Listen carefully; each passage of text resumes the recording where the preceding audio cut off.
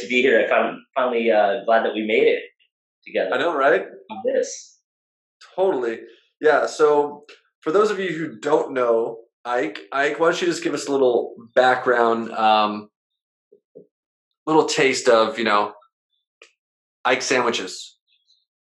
All right. Well, first of all, I'd like to say my main occupation is I'm an international sex symbol. I stole that from a mentor, Dr. John Demartini, and I'm picking up the torch right now. But what I do for most of my money, like 90% of it, is I own a pretty sizable chain, I guess now. It's at 71 locations, sandwich shops, basically where we do about 800 plus different combinations of hot sandwiches. We tie in with local nuances there. We do local specific sandwiches, but also with a lot of celebrities. Been on a lot of TV shows, Food Network, Travel Channel, 36 plus shows, hundreds and hundreds and hundreds of articles. We won best sandwiches in the world multiple times, best vegan sandwiches, best gluten-free sandwiches, best sandwiches with meat in them. It doesn't matter what it is. We're like the Michael Jordan or pick your favorite superstar of their genre, but of sandwiches. Just busting and working hard on making the sandwich game tight. I love it. So that's a good place to start from. So my question is, Ike, can we reverse back to shop number one? How did you get involved in shop number one? So actually, the funny part is the shop number one. Now that I'm at 71, shop number one was actually probably the easiest to set up, ironically, but the hardest to execute. The others later on in the future would become harder to execute due to like laws and things like that. Because as I tell the story, you'll see the first store I actually didn't even realize that there was a thing of such thing as permits and permissions needed. So I just opened the shop without literally asking anybody. I just I want to open up a sandwich shop. We live in America. I'm just going to go do it. And then I did it. And then later on I found I didn't ask for all these people's permissions to do it. But then it also becomes way easier later because all you got to do is just do what you did the first time, but a second time, a third time, a fourth time, and a fifth time. So there I was. What was I doing? My first paycheck was from Victoria's Secret, which was the greatest paycheck I've ever received. Wait, you worked at Victoria's Secret? I was working there and selling a lot of bras and a lot of panties and having a lot of fun. Though I realized that the work that I was putting in, the fun and the work with the compensation wasn't really there. And I later on would find out, well, of course, the compensation comes as a lagging indicator. You do all the work, and then later somebody notices you, and then you get paid for all the work that you used to do or that you did in the past. But for me, being young, not into personal development at all, other than I would get a lot of dates at Victoria's Secret, I was like, I'm doing a lot of work, but not getting a lot of. I got to ask you, were you like a reference point to see if the lingerie and the bras look good for the women? I so many times got asked to go to the fitting room and check out this outfit on a woman and make sure that it was sexy enough for her future date, or I don't even know. I got invited to so many lingerie parties. It was ridiculous. And there's a small part of me that is strongly considering I should just go get a part-time job back at Victoria's Secret on the weekends just for the dating lifestyle. And also, if you're looking to understand women, I worked with like 350 different women there, and just noticing that the differences between the yin and the yang, or the masculine and the feminine, however you want to put it together in a category, it definitely helped take my level up from just human interactions, but also from a me being a man liking women kind of nuance there. Totally. But I was just there selling bras and panties and letting them know what I thought looked good. And of course, men shop there too for their themselves or for their ladies, and would just be there to be like, oh, make them comfortable too. I was the guy that worked there, and I started a little trend. Once people saw me working there, then other guys started working at Victoria's Secret too. The same shop and other shops too.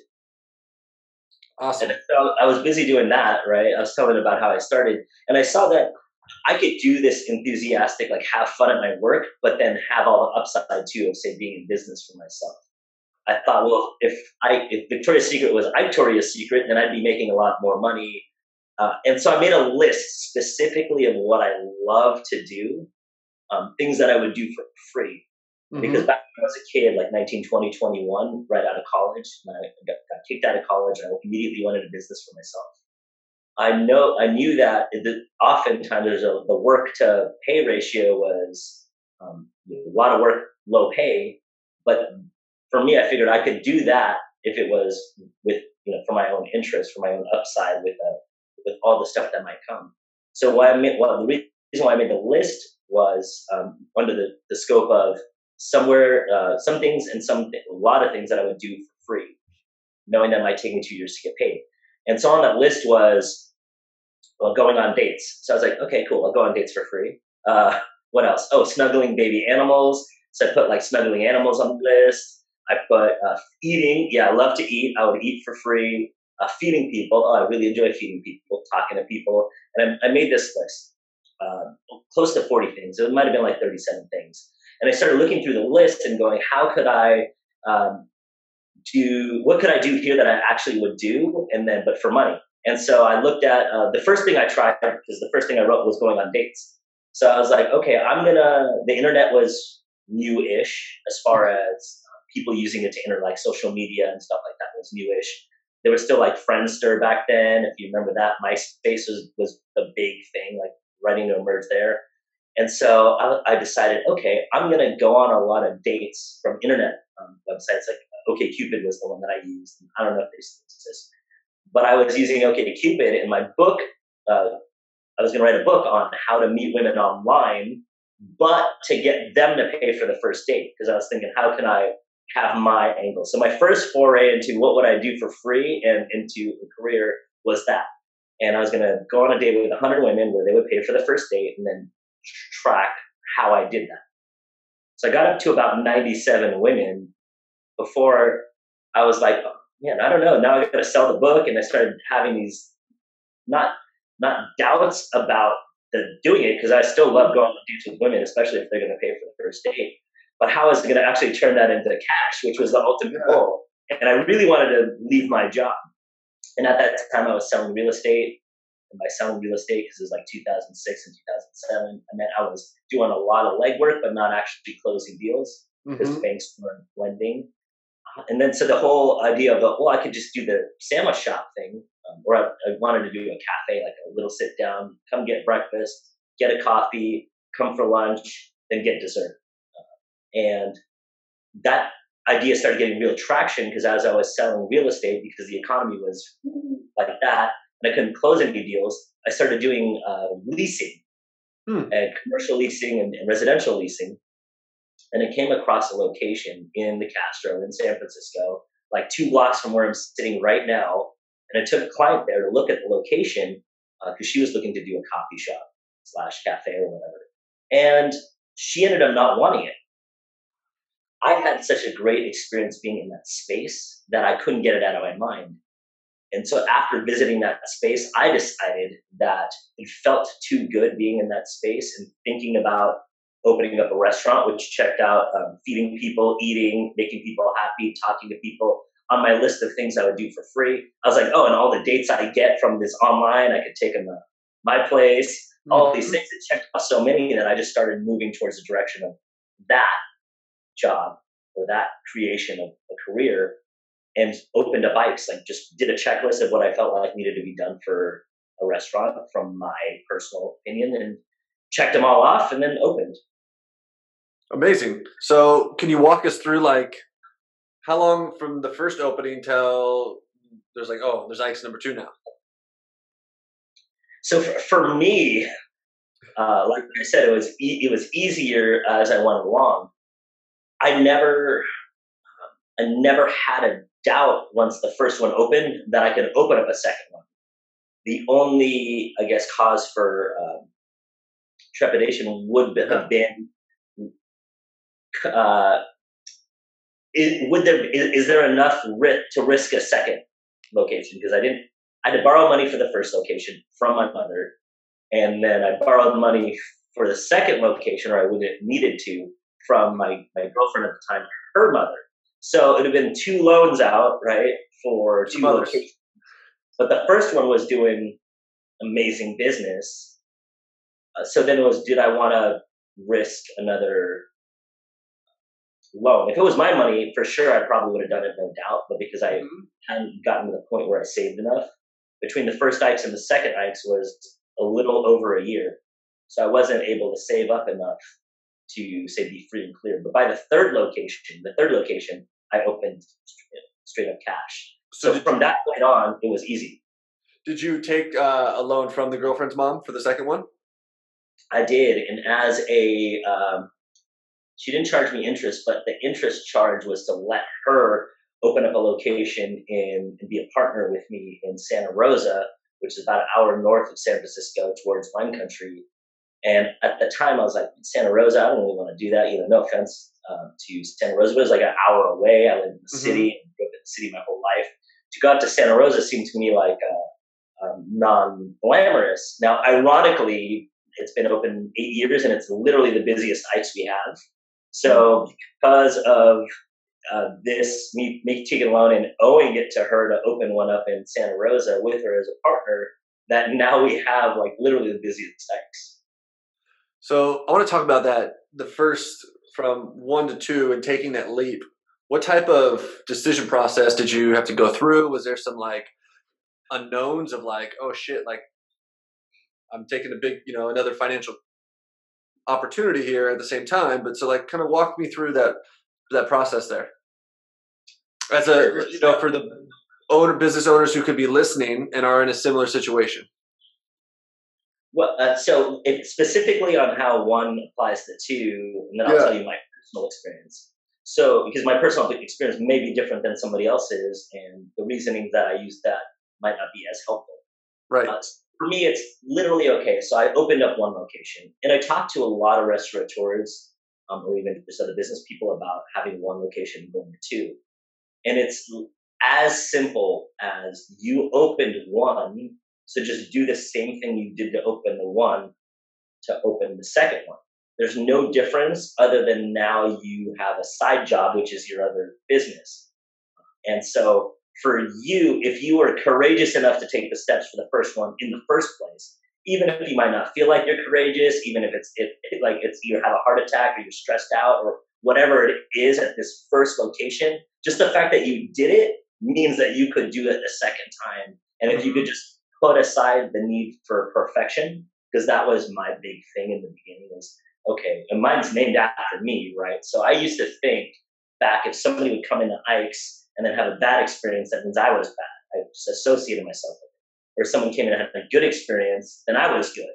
Instead of it's the business and it's the business. And I didn't really separate it. And even now, the separation's kind of iffy and vague.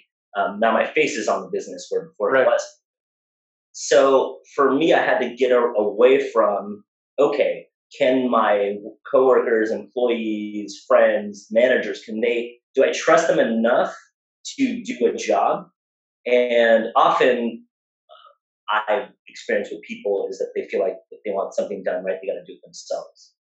Especially people the people that I've been talking to just specifically that want me to mentor them. And so I don't know if it's everybody or if it's just, say, me and them.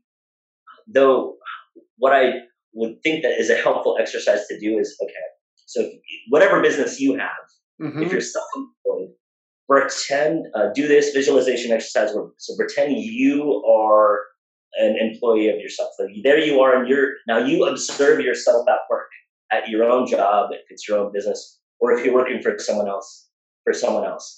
If you were your own supervisor, say that you were able to clone the two of you, and there was one that was the boss and the one that was the employee, how often would you be observing yourself and thinking that you yourself weren't doing 100%, or you yourself were slacking or taking it easy, right?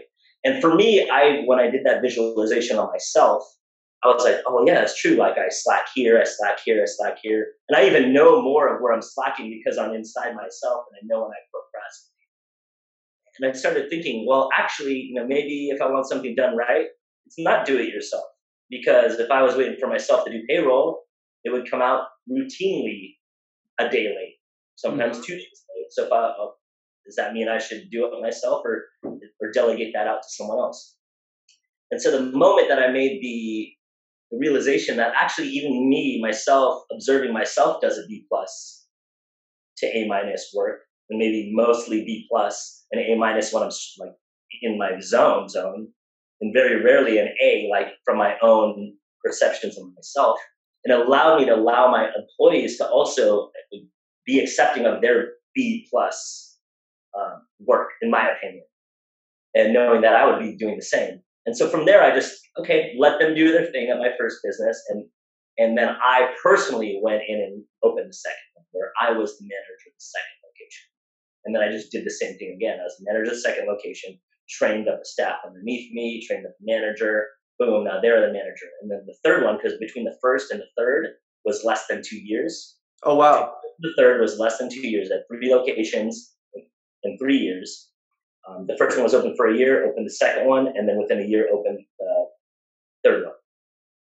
But by allowing people to do B plus work, B plus, no offense to anybody that you guys do amazing. If it wasn't for them, I wouldn't be able to have 71 locations. Yeah, we're going to play this on all the Ikes across all 71 of them in the sandwich shop. Yeah, exactly. So, and you guys kind of know what the gist of what I'm saying is there's no perfect you. There's no perfect business. You judge the heck out of yourself no matter what. Even if even billionaires and people, like one of my mentors has 2,600 restaurants. He thinks he's not doing a good job in many areas of his life. Having conversations. So it doesn't matter where you're going to get to. You're still going to think that you're a B plus version of where you could be, should be, will be one day. And just take that philosophy and just do it in your business. Okay, here I am. B plus is going to be great.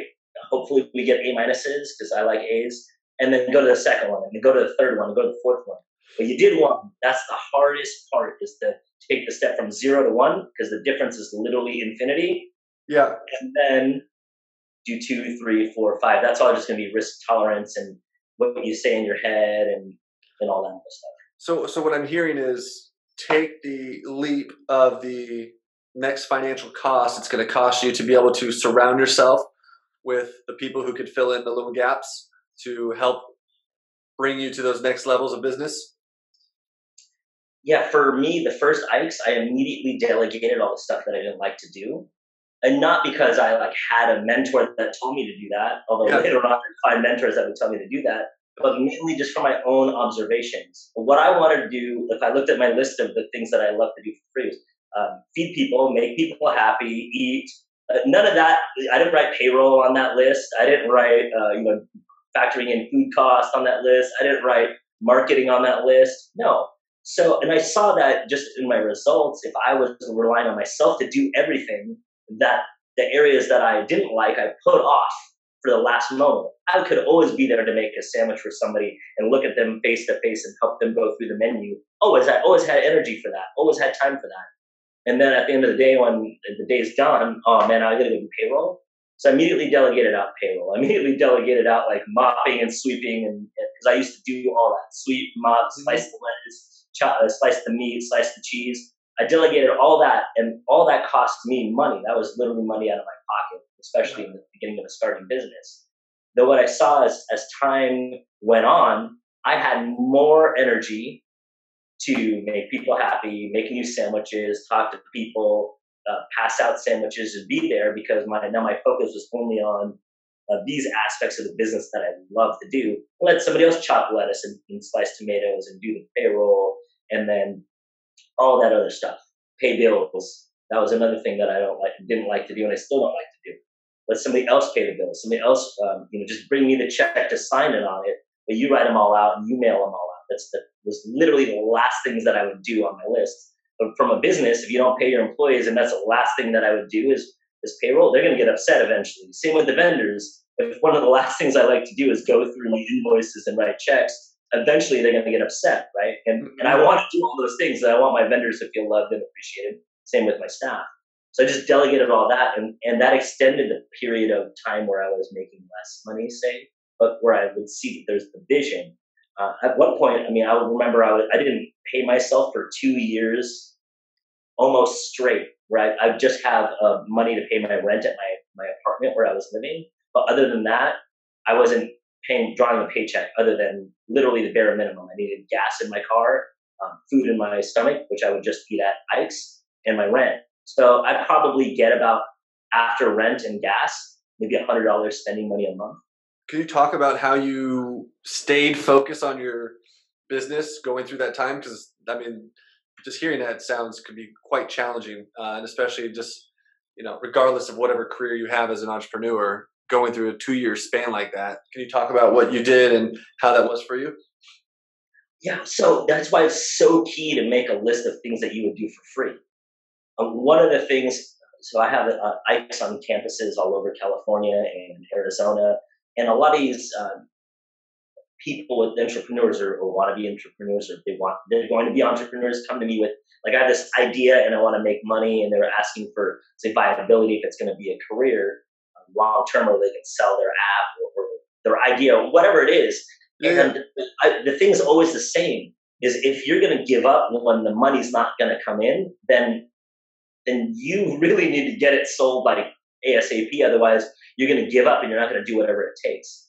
So for me, because of feeding people and making them happy and talking to people, interacting with customers and eating food, which helped in the menu growing, were all things that I would literally do for free. Like when I was working at Victoria's Secret and giving great customer service, or other places in the past doing real estate and giving great customer service, I wasn't expected to be paid for the customer, like being nicer or better than other people. I was expecting to be paid based on the result that I produced. And so the same thing with Ike's, is it was easy for me to show up to work every single day to feed people, because I would literally do that for free. Now I was making $100 a month doing it, plus my rent and plus some gas. So for me, it was like, oh, well, I would do it for free, and it made sense. I also found that I always had energy to do it. Once I stopped slicing meat and stopped mopping the floor and cleaning the bathroom and writing payroll checks and writing vendor checks, once I stopped doing that, my energy was unlimited. I never had the thought, because it took about maybe 6 months in, 3 months in for the in-store tasks, and 6 months in for like the payroll and all that stuff, to get that off of my plate. I didn't wake up going, oh man, I got to go to work and do payroll today. I was like, oh man, I'm going to wake up. I'm going to go to Ike's. I'm going to feed so many people and talk to people. And there's going to be some great new friends I'm going to meet, maybe some great date opportunities I'm going to find. And at a minimum, I know I'm going to eat great food and make people happy. For me, that I wake up every single day. I do that now. It doesn't seem like work today. I literally work 7 days a week still, though I'm only focusing on the parts of the job that I love to do. Mm-hmm. And so I can work 7 days without a vacation, because I don't need a vacation. In fact, when somebody mentions, oh, let's go, I'm doing an appearance in Hawaii next week for an Ike's opening, and they're like, oh, you should stay a couple extra days and enjoy I love the beach, don't get me wrong, but I'll fit in my beach time in my off hours, like when Ike's is closed. I'll get my Hawaii time in between my shifts of work, but I don't need to stay in Hawaii a couple extra days, because I don't need the vacation. I want to get in there, do my work, enjoy a great time in Hawaii with some great people, and maybe drink some. What island are you going to be on? And then I'm going to be in Oahu. So Waikiki is where the Ike's is. I'll be in Oahu for about 5 days. I'm flying in, doing an event, flying out. So I literally, my only off days are the days I'm flying in, and then the days I'm flying out. So what I'm hearing, and I want to clarify to make sure I'm congruent here with you, is that in that 2-year challenge of where you had maybe $100 left over each month, is what really got you through, was that you had a vision and your heart was in it. It wasn't as less so the vision, and more that I was thoroughly enjoying what I was doing. I did envision, I'm going to be 2 locations. I did envision, and then I opened the second location. Yeah. I did see that this thing that I created will get to $1 billion. Like, I thought we were going to become $1 billion company about 1 year into the business, just from the fun that I was having, the fun that I was generating, and the results that we were getting from fan interaction. So for me, my company's already worth $1 billion. If you want to get in now while well, you could probably get in for less than $1 billion. But I had that from the beginning. So it wasn't necessarily like, oh, I'm doing this for a future payment. It Yeah. was so if you said, hey, tomorrow you're gonna wake up and you're gonna go make 1,000 people happy. They're gonna love you, probably even fall in love with you. And then in the middle of that, you could eat one of the best tasting sandwiches you'll ever taste. And then at the end of the day, you'll have all your expenses paid, and you'll have $100 left over. So if you want to go watch a movie or buy yourself a shirt or something, you could do that. Would I have done that 8 years ago, 10 years ago, 12 years ago when I had nothing?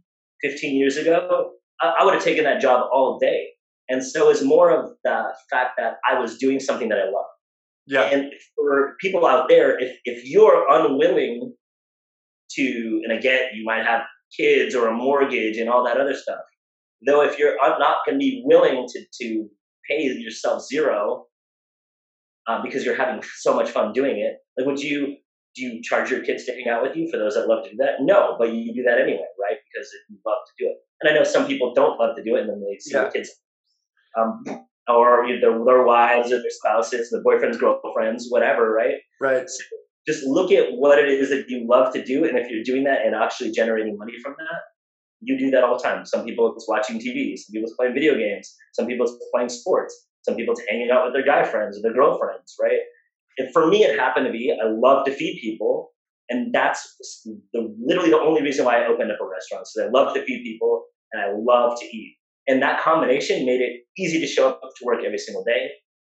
It makes it easy to show up to work, even been open 12 years. I guess I still show up to work 7 days a week. I'll fly in a plane in Phoenix, get to the airport, get in a rental car to drive to Stockton, California, which is like an hour and a half away, just so I can do a TV interview in the morning, a live TV, and I'd be there at 7 a.m., get like 1.5 hours of sleep, make myself pretty, go and do this event, say hi to fans, eat a sandwich, and drive all the way back to San Francisco, like another in traffic, like 2 hours, just so I can do like a 10-minute on-camera interview, because I know that that's going to help amplify my business, get more people that don't know about it, and to get that message across. I wanted to let people know we do love and sandwiches because we love people. And I would do that, and it didn't feel like work. People like, oh, hey, you were just in Phoenix, and now you're in Stockton, and now you're in San Francisco.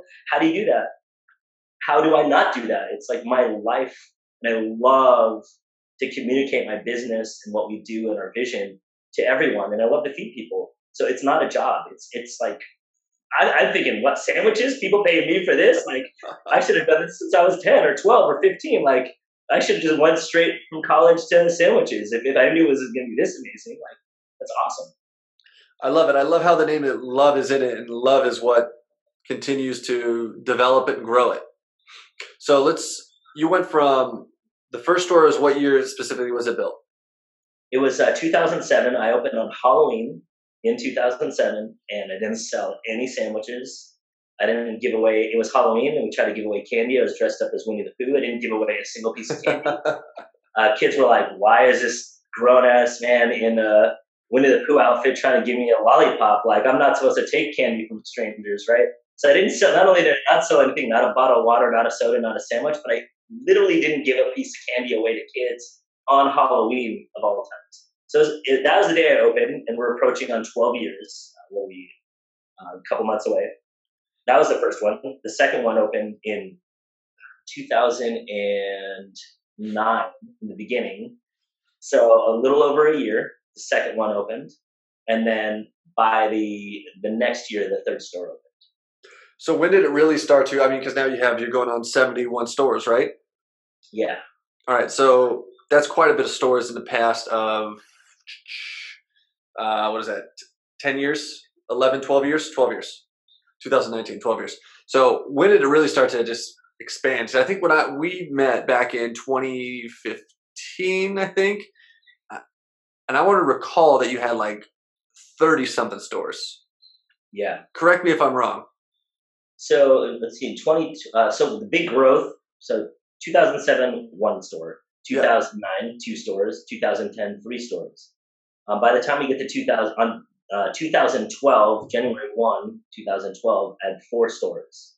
By the time 2012 would close, I'd have 12 stores. So it tripled in 2012 from 4 to 12 stores. And then from there, that big growth had me, okay, well, let's slow down a little bit. We opened one every, like 5 weeks or 6 weeks at that clip in all different cities. We opened a second one in San Francisco at the university there.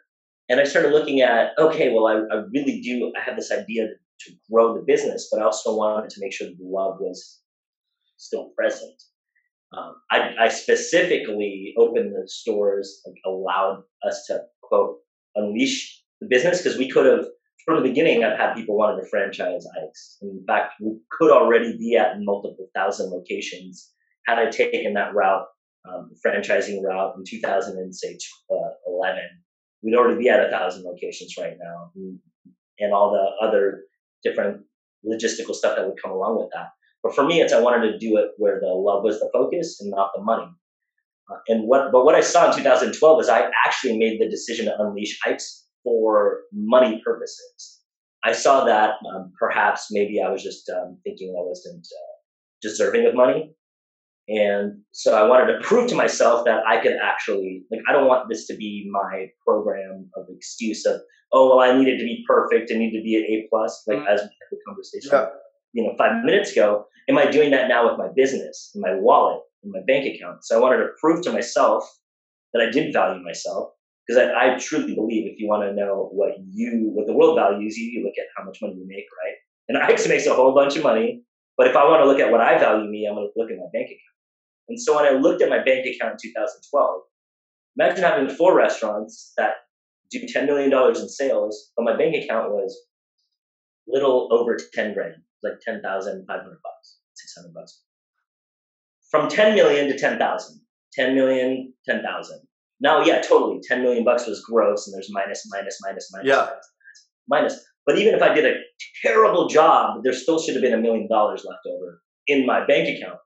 But for some reason, it disappeared, dissipated, lawsuits, neighbors get kicked out of the first location. I told about I didn't do a permit. The first Ike's, that caused a lot of issue. I had to pay $800,000 for that. And so for me, I was coming from a space of, okay, do I really want to make money? Or do I just want to talk about success, but not actually live it? And I want to prove to myself, okay, let's just open the stores. So I just opened the stores, which had a huge, a lot of complications just from going from 4 to 12. Though what I noticed is that I did allow for the money to come in, and then from that base of, okay, now I had enough money now. I didn't have to worry about I didn't have to worry about not feeling safe specifically. Yeah. And then that also unlocked a new space where I started getting into my work as a leader in the company. And that's when actually we changed the name in 2012, ironically. So I made all those decisions to open up stores for money. Literally, that the main driver was making money. And still, of course, we had all the visions. But right after that, 2013, I changed the name from, it was called Ike's Place. I changed it to Ike's Love and Sandwiches. And so it was probably like to balance it out, right? There's the money, and now there's the love. But it allowed me, ironically, the money coming in and me feeling safe allowed me to feel safe to express. Well, actually, we just want to care about people and make great food. Everything else is secondary. And if we love people, make great food, then money will come. And that's it. Pardon? I love that. And that's probably with everybody's job. You care about everybody that comes in, or if your clients are online. If you just do that and then have a good product, do that, have good food, do that, have a good service, then even if all you have to be is decent and above, if you take care of your people, they're going to want to do business with you. Decent and above. Like, you don't have to be amazing. You don't have to be elite at it. You just need to be decent and above and take care of everybody. So take care of everybody, be decent or above, and you should be able to have a life that you love to do from a fun standpoint, but also specifically a financial standpoint, which is probably a lot of the people that are listening to this, or that, I mean, all the questions I usually get are on success and money. Yeah. Very few people ask about personal development and elevating themselves up. And my number one advice for people on that is you already have everything that you need.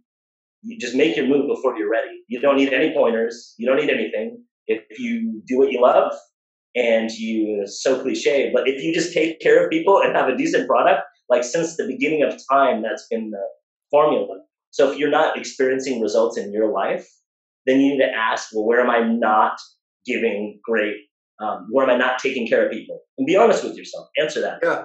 Taking care of people and write it down. Also write down where you are taking care of people and amplify those. And then the next step is, well, where's your product decent or worse? Because if you're or below decent, right? If your product is trash and you're giving great service, then you might not get the business. So you got to do a combo of both. I've seen people with great products, but they don't do this other side of taking care of people, where they go out of business too.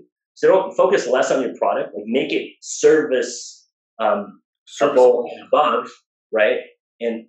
But take care of your people, take care of your customers, take care of people that might be your customers, and you'll move forward. So be honest with yourself and answer those questions for yourself, and then adjust and create from there. Oh, well, my product actually sucks when it comes to whatever it is. Or you're right, I don't return emails promptly, or I don't text people back, or I don't return voicemails, or whatever it is. Or I'm a jerk sometimes. Be just straight up with yourself. People just change that. You don't have to do anything magical other than that. Can you talk about at least to me, it came a really good point, and I think the listeners will thoroughly enjoy it too. You talked about make the investment before you're ready. Yes. Because now with you've got a brand. You've got a brand that has a recipe to it and it works. So can you talk about that now that you're at a different height of awareness? We'll call it that, a height, okay? And talk about that point of like the leap before you're ready. Can you just elaborate on that and dive in with your wisdom of what you hold with that, please? Totally. All right. So I'll use my very, very, very first Ikes as an example, because it's probably the best one that I have for this. So I made a list of what I thought I needed to do to get the store open. And then I conveniently or blanked out or ignorantly left out that I needed to get permits. Like getting permits on my list wasn't there. Calling the health department and making sure I'm okay with them was on the list because I had experience with them.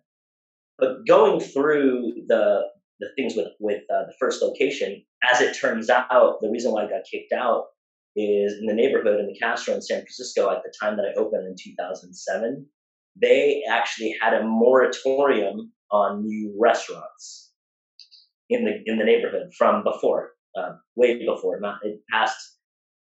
I don't know who was a hater back in the day, thought there's too many restaurants in the neighborhood, but we don't need restaurants. So they passed a moratorium. No new restaurants allowed, whether you're a chain or not a chain. But I didn't know about that. So I just opened a restaurant anyway. It took me 3 years later till when I finally applied for the permit, but only because the city itself pressured me, the neighborhood pressured me, you got to get a permit, you got to get a permit. So then I go and I apply for the permit, and then that's when we all find out there's a moratorium. Or by we, I mean my company. Yes. And so I apply, and then the city goes, no, sorry, you can't put a restaurant there. You have to apply for this conditional use, but we're going to the board, and it's going to take like another 9 months. And so I was like, no, that's not acceptable, and they denied my application, and then I just applied again. Like I wasn't gonna wait. Now it turns out they wouldn't. Not only would they not let me get the permit, but now they're going to kick me out of the location because there's a moratorium on new restaurants, and I clearly violated the moratorium by opening up a restaurant, right? So I ended up closing. So I use it as an example because 3 years after I opened up the first Ikes, I ended up getting a permit. I ended up getting that law turned over, and now there's no longer a moratorium for restaurants in Castro. So I was able to open up across the street, which is where I ended up opening. But from when I actually opened till that permit was in place was 3 years. Mm-hmm. And if it wasn't for my influence in the neighborhood, that law may still be there right now. Now, when I checked off all the things on my list, if I had been like, okay, well, let me do what's next on the list, which was say apply for a permit or find all these, like let me list of all the things that could go wrong, right? Nowhere on any list, even if I was not an amateur back then, which I was, I would have never wrote, oh, have to fight to overturn a moratorium in a neighborhood, because that's not probably likely not going to even be in anybody's scope of awareness, right? Anywhere, like this is America. Maybe even if we were not in America, it probably wouldn't be a scope of awareness. Right? You have to overturn a moratorium from some law from way back in the day because somebody wanted no more restaurants in the neighborhood. And so if you're going out there and you're moving towards what you want and you think that, oh, you got to figure out like all the things that could go wrong, believe me, the things that are going to go wrong are going to be nothing that you predicted. None of it. So for me, it was I opened the store and then I created and adjusted from there. I had an issue with I didn't sell anything on the first day. Who thinks they're going to open up a business and sell nothing on the first day? Maybe a lot of people, but that wasn't on my list. Even if I wrote 100 things like what could go wrong with business, never would I have ever wrote that I would sell nothing. And can't even give away candy for free.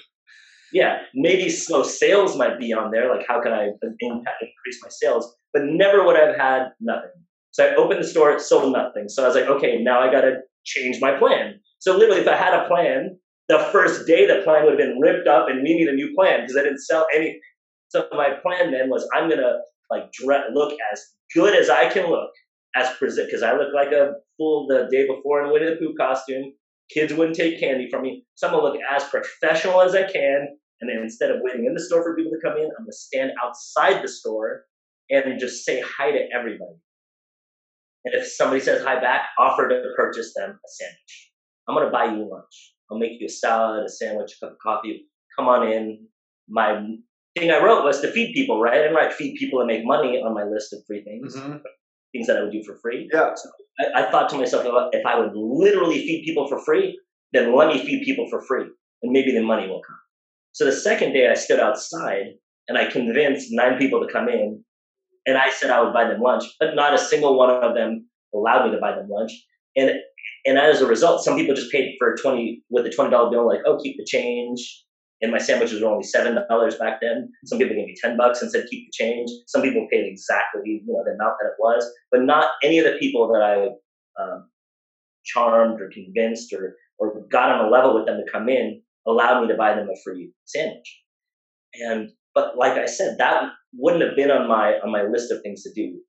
Turning over a moratorium and having to close my business 3 years in when the sales were $3 million a year, that's not going to be on anybody's business plan. Nobody's going to say, hey, we're going to have the most dynamic business in San Francisco. So dynamic that it's in the Wall Street Journal, the New York Times, the Food Network, all these things within 1 year talking about this business. Fox News wanted to do a story on me. So dynamic, but within 3 days you'll be closed because the city itself won't give you a permit. The stuff that's come up is not going to be things that you even think of. So if you go and you open your business and then just create and adjust, that's where the true genius is going to come from, because who cares? Everybody knows. Just give great service and a decent and better product, right? Great service, decent and better product. That's your business plan. So just go do whatever it is that you love to do next. You don't need anything else. Maybe cash to get started, but cash is like going to be the thing that is going to be the catalyst, but it's not going to make or break your. So you can't let the cash stop you, is what you're saying. Right. I took out loans for my first 2 stores. Now I give loans to other people. So it was the first store. I want to do what I love to do. Yeah, it was a risk. But when Ike's was nothing, it was a risk. Borrow this money, and worst case scenarios, I'm going to be paying off this $70,000 debt for 10 years or whatever, however long it takes me to pay it back. If it wasn't a hit. But I opened it, and then in the first day, it wasn't a hit, right? 0 sales. Second day, it took me 3 days of being open to sell 10 sandwiches. That wouldn't have been in my business plan, right? So at that point, it was looking really grim. Like, oh, wow, I've made less than $200 and I've been open 3 days. That's gross, not net. So that stuff wouldn't have been in any business plan. And so it was grim in the beginning. And now then I had to create and adjust. Now my problem was, okay, I need to get people in. Now my thing was, how can I get people to know that I'm here? Because I thought that making great food would get people to come in. But clearly that wasn't true, because I literally have the best sandwiches in the world, according to many publications, but I couldn't sell anything on the first day. And I barely sold anything on the second day. And I barely sold anything on the third day. And in fact, this business didn't become cash positive, the business itself can become cash positive till over a year into business.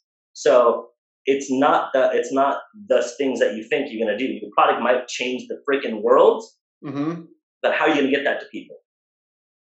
By taking care of them. So take care of the people, and then have your product that's going to change the whole world. I mean, Facebook was a stupid idea. MySpace, stupid idea. All these things, Uber, stupid idea, right? Until people adopted these ideas. Right. And by stupid idea, I meant if Facebook didn't exist and I said, hey, I'm going to put together this, when Mark Zuckerberg's in the beginning, I'm going to create this social network. People are like, you're an idiot, right? Or Twitter, or whatever it is, almost any app on your phone. When I said I wanted to open up, even now, right? If you wanted to open up a restaurant or be an actor or write a book, your friends and family are going to tell you that's a stupid idea, right? You should think more realistic. You should use your degree. You should go to school, all these things, right? So it doesn't matter what it is. If your idea is actually any good, people are going to think that it's lame. And if you love to do it, they're going to even think it's more lame. Like you want to be an actor and that's your dream and you want to go to, and live on couches and do all these things and get there. Like they're going to think that's the stupidest idea you've ever had in your life. And then you become Brad Pitt. But that's probably Brad's story. There's probably a lot of actors. I was an actor for 7 years. There you go. Right? And you probably had resistance the entire way, right? Oh, totally.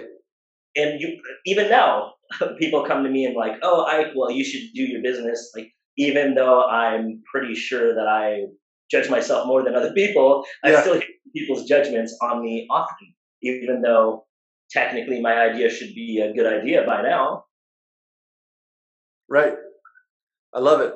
That's powerful. So for anyone listening, just rewind this from here, that whole back part, 20 minutes, and listen to that 5 times, because I bet I'm going to go listen to it again, because each time you hear it, you're going to hear something new, and there was a ton of gold in that. So thank you for elaborating on it and sharing it, because I think to me it's so powerful to, people hit those blocks and those roadblocks of plateaus, and they're like kind of that jaw-dropping moment of like a really defining moment in your life.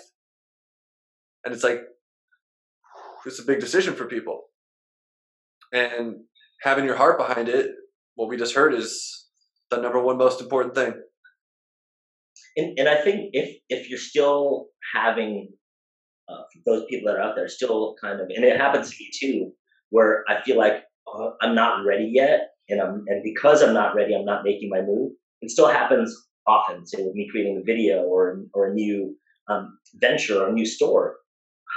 The question to ask yourself is, why specifically do you feel like you're not ready? Like, you're never going to be ready. You're ever ready to be a parent? You're ever ready to be married? Or you're ever ready to be in relationships? You could be more or less ready. Right. You have to start a company. You could be more or less ready, though you'll never truly be ready. So ask yourself, because your answer for you is going to be way different than my answer for me. Why do you think you're not ready?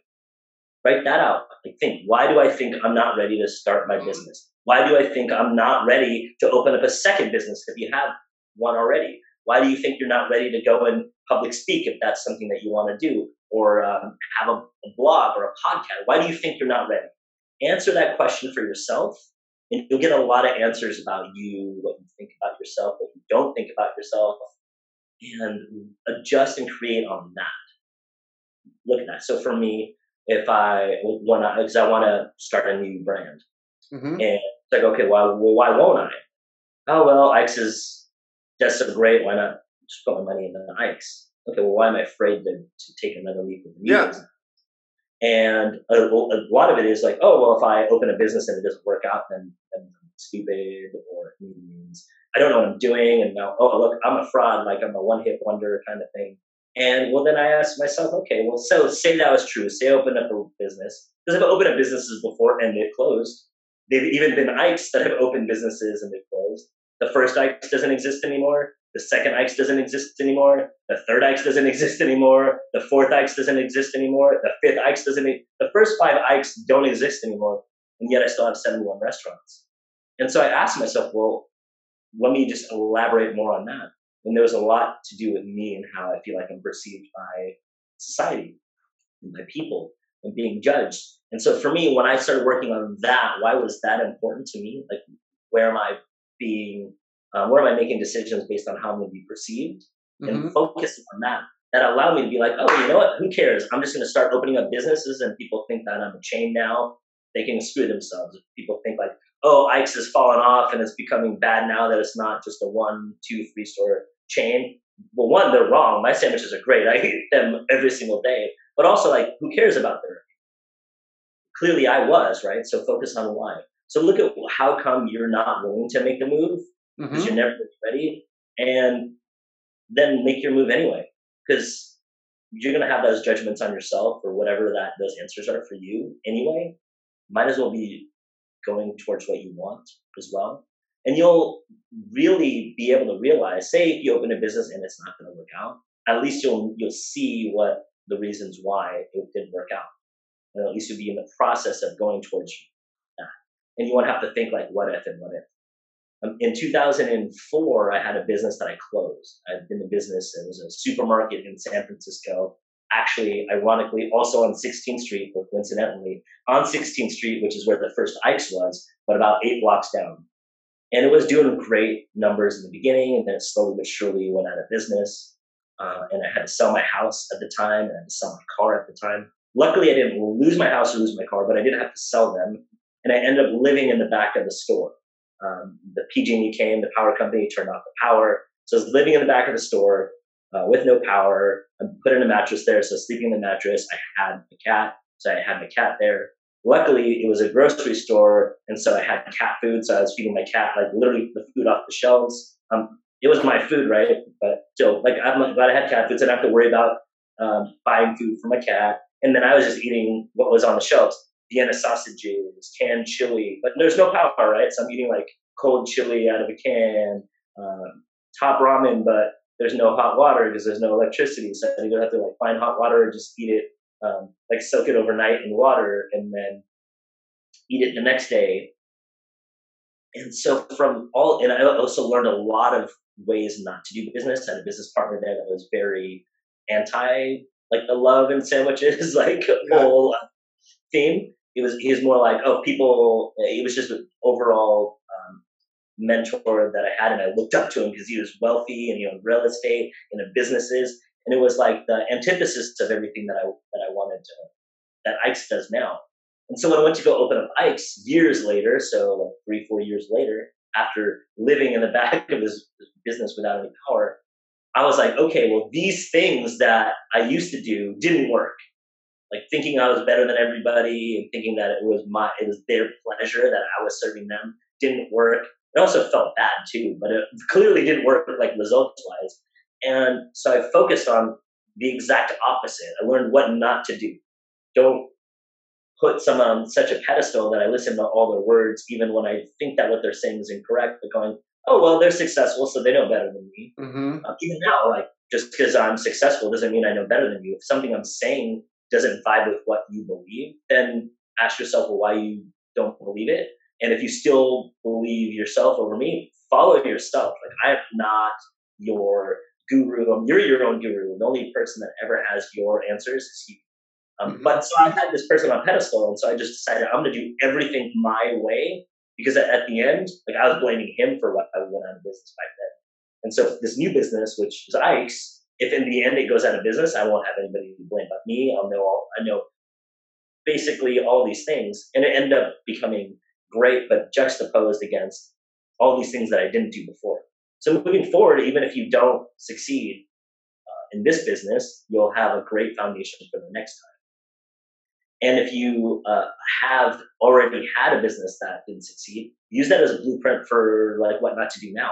Like the whole assessment, go and look at it. Why didn't it succeed? And then where were you incongruent with that? And where were you incongruent with that? And then change it for this next business. But you're never going to be ready until now. Like what's going to happen with Ike's? So San Francisco ended up passing a law that if you're a chain, you can't open up new locations without getting a permit. Now I'm a chain. So if I want to open up in San Francisco, I have to go and do all these permits. But that wouldn't have been anything on my list of things to do, right? So now I know I got to get around that, or I need to choose out of doing business in San Francisco. One of those two, right? Follow the rules, right, or not do it, right? And none of that would have been there from the beginning. You move forward and you'll find out all your problems as it happens, like in real time, and then you can make decisions from there based upon your values and some things you can choose out of. Like I'm currently not going to attempt to open stores in San Francisco because I don't like that issue, unless I can get into the Warriors' new stadium, which is going to be in San Francisco. But because that's a higher on my values list of I get to my social leadership and influence kind of thing. Yeah. That I don't need to open up another store in San Francisco under rules that I don't agree with. I dig it, man. I dig it. That's such good wisdom you just shared right there. I love that. That's some powerful stuff. Definitely rewind that part too. What's like what's one of the most interesting, funny things you've experienced along, owning 72 stores, and what's a like a really fascinating, funny ass story that's happened to you along the journey? Funny? Oh man, I probably have better, funnier stories from before.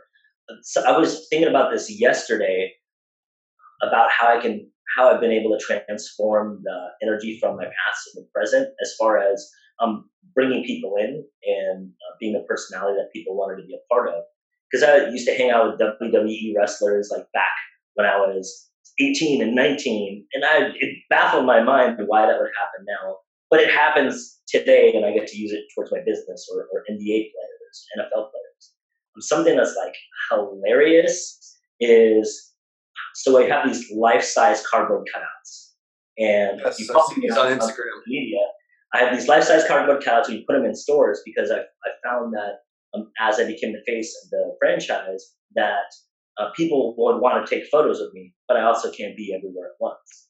And we do also get a lot of celebrities that come in, or just fans that want to do crazy stuff with the cardboard cutout. So this allows them to take a picture with me, even if I'm not there. So I even delegated like personal appearances. Like I have at locations, I have a cardboard cutout, and I put one in all the stores. And then if you go there and I'm not there, you can take a picture with the cardboard cutout and post that on your social media, or we can take it for you and we can post it, or celebrities.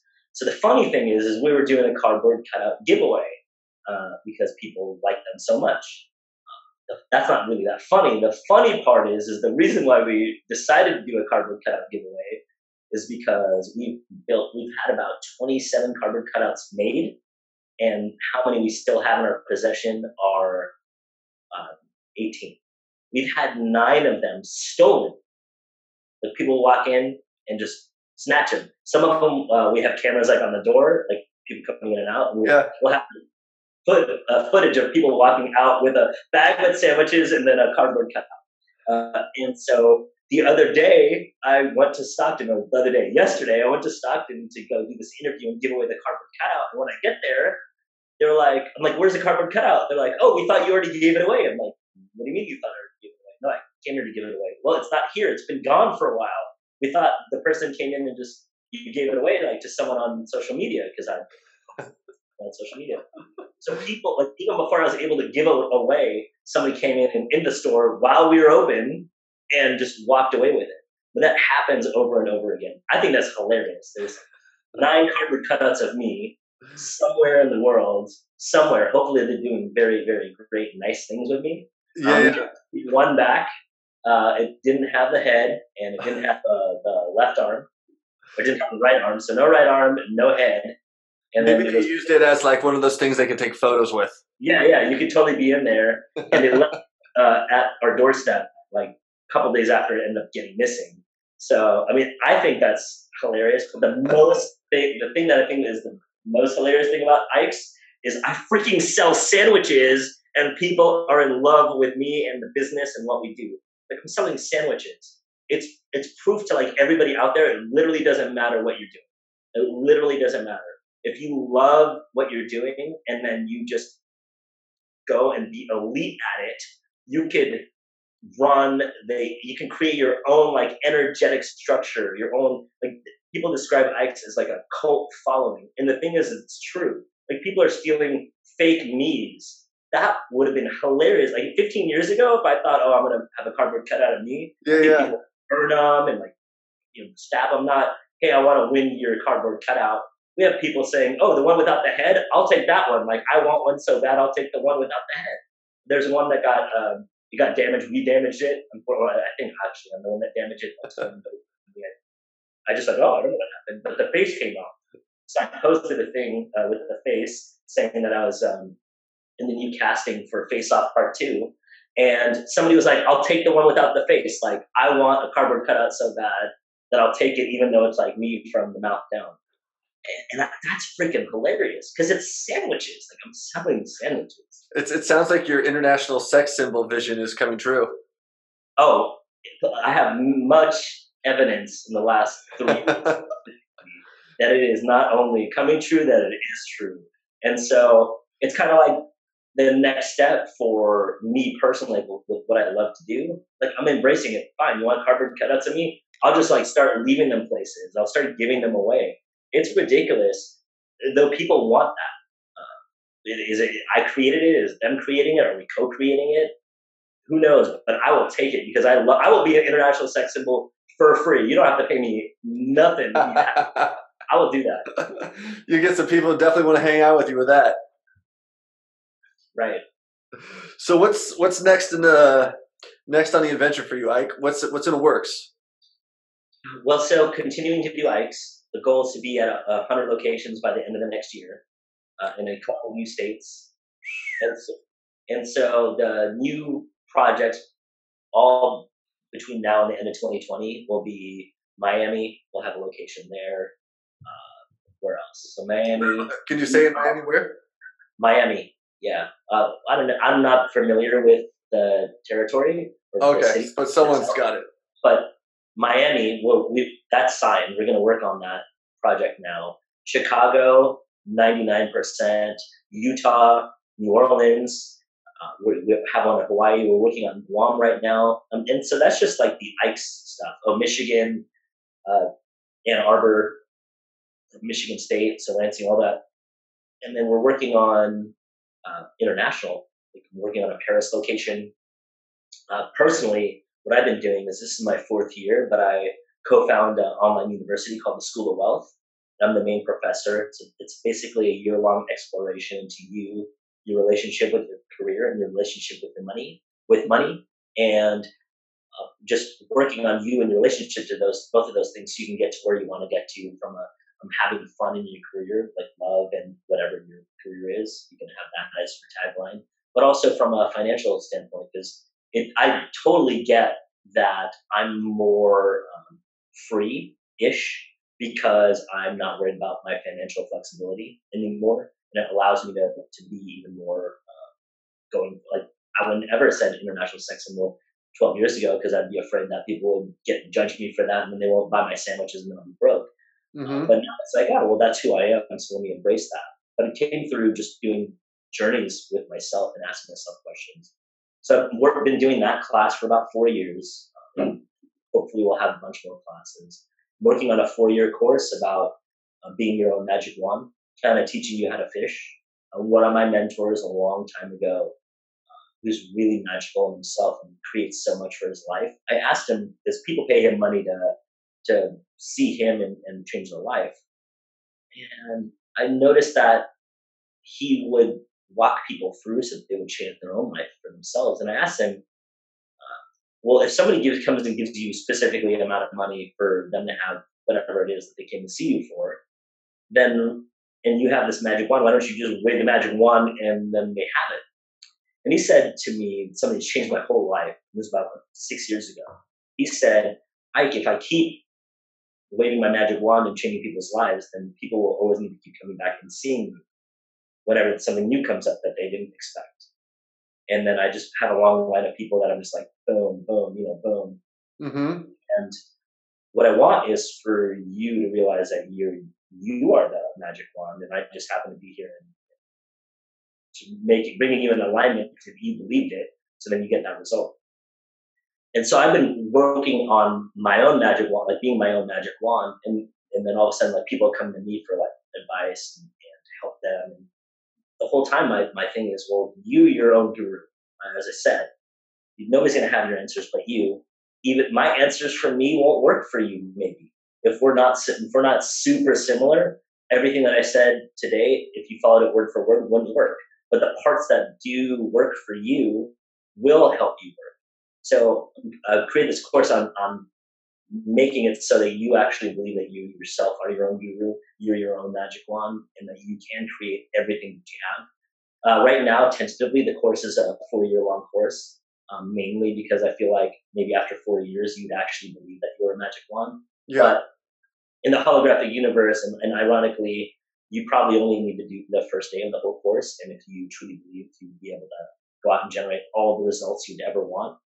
So I'm working on that. That the first branch of that course, the first time it'll be presented for other people, will be in September in Venice Beach. It'll be live. It'll be a 12-person plus me thing, and then I'm scheduling 3 for between now and the end of the year, just for the first course and the first weekend of 4 years. And so I'm working on that, like on a personal level. And then international sex symbolness, like I want to be in tabloids and have people go, oh, did you know, like I already got accused of breaking up Halsey and G-Eazy, and I didn't, but I'd love that kind of attention in the future. Like I'll take it. I love it. I love it. Dude, well, thank you so much for coming on today. It's a pleasure to be able to actually sit down with you and have a real proper chat and get to know you and your journey on a deeper level. I mean, I had no idea you lived in the back of a fucking grocery store with no power, feeding your cat out of the food that you owned in the store, and you were eating, canned cold chili, and then just to see where you are now. I mean, that's incredible. Well, thanks. Well, now you know.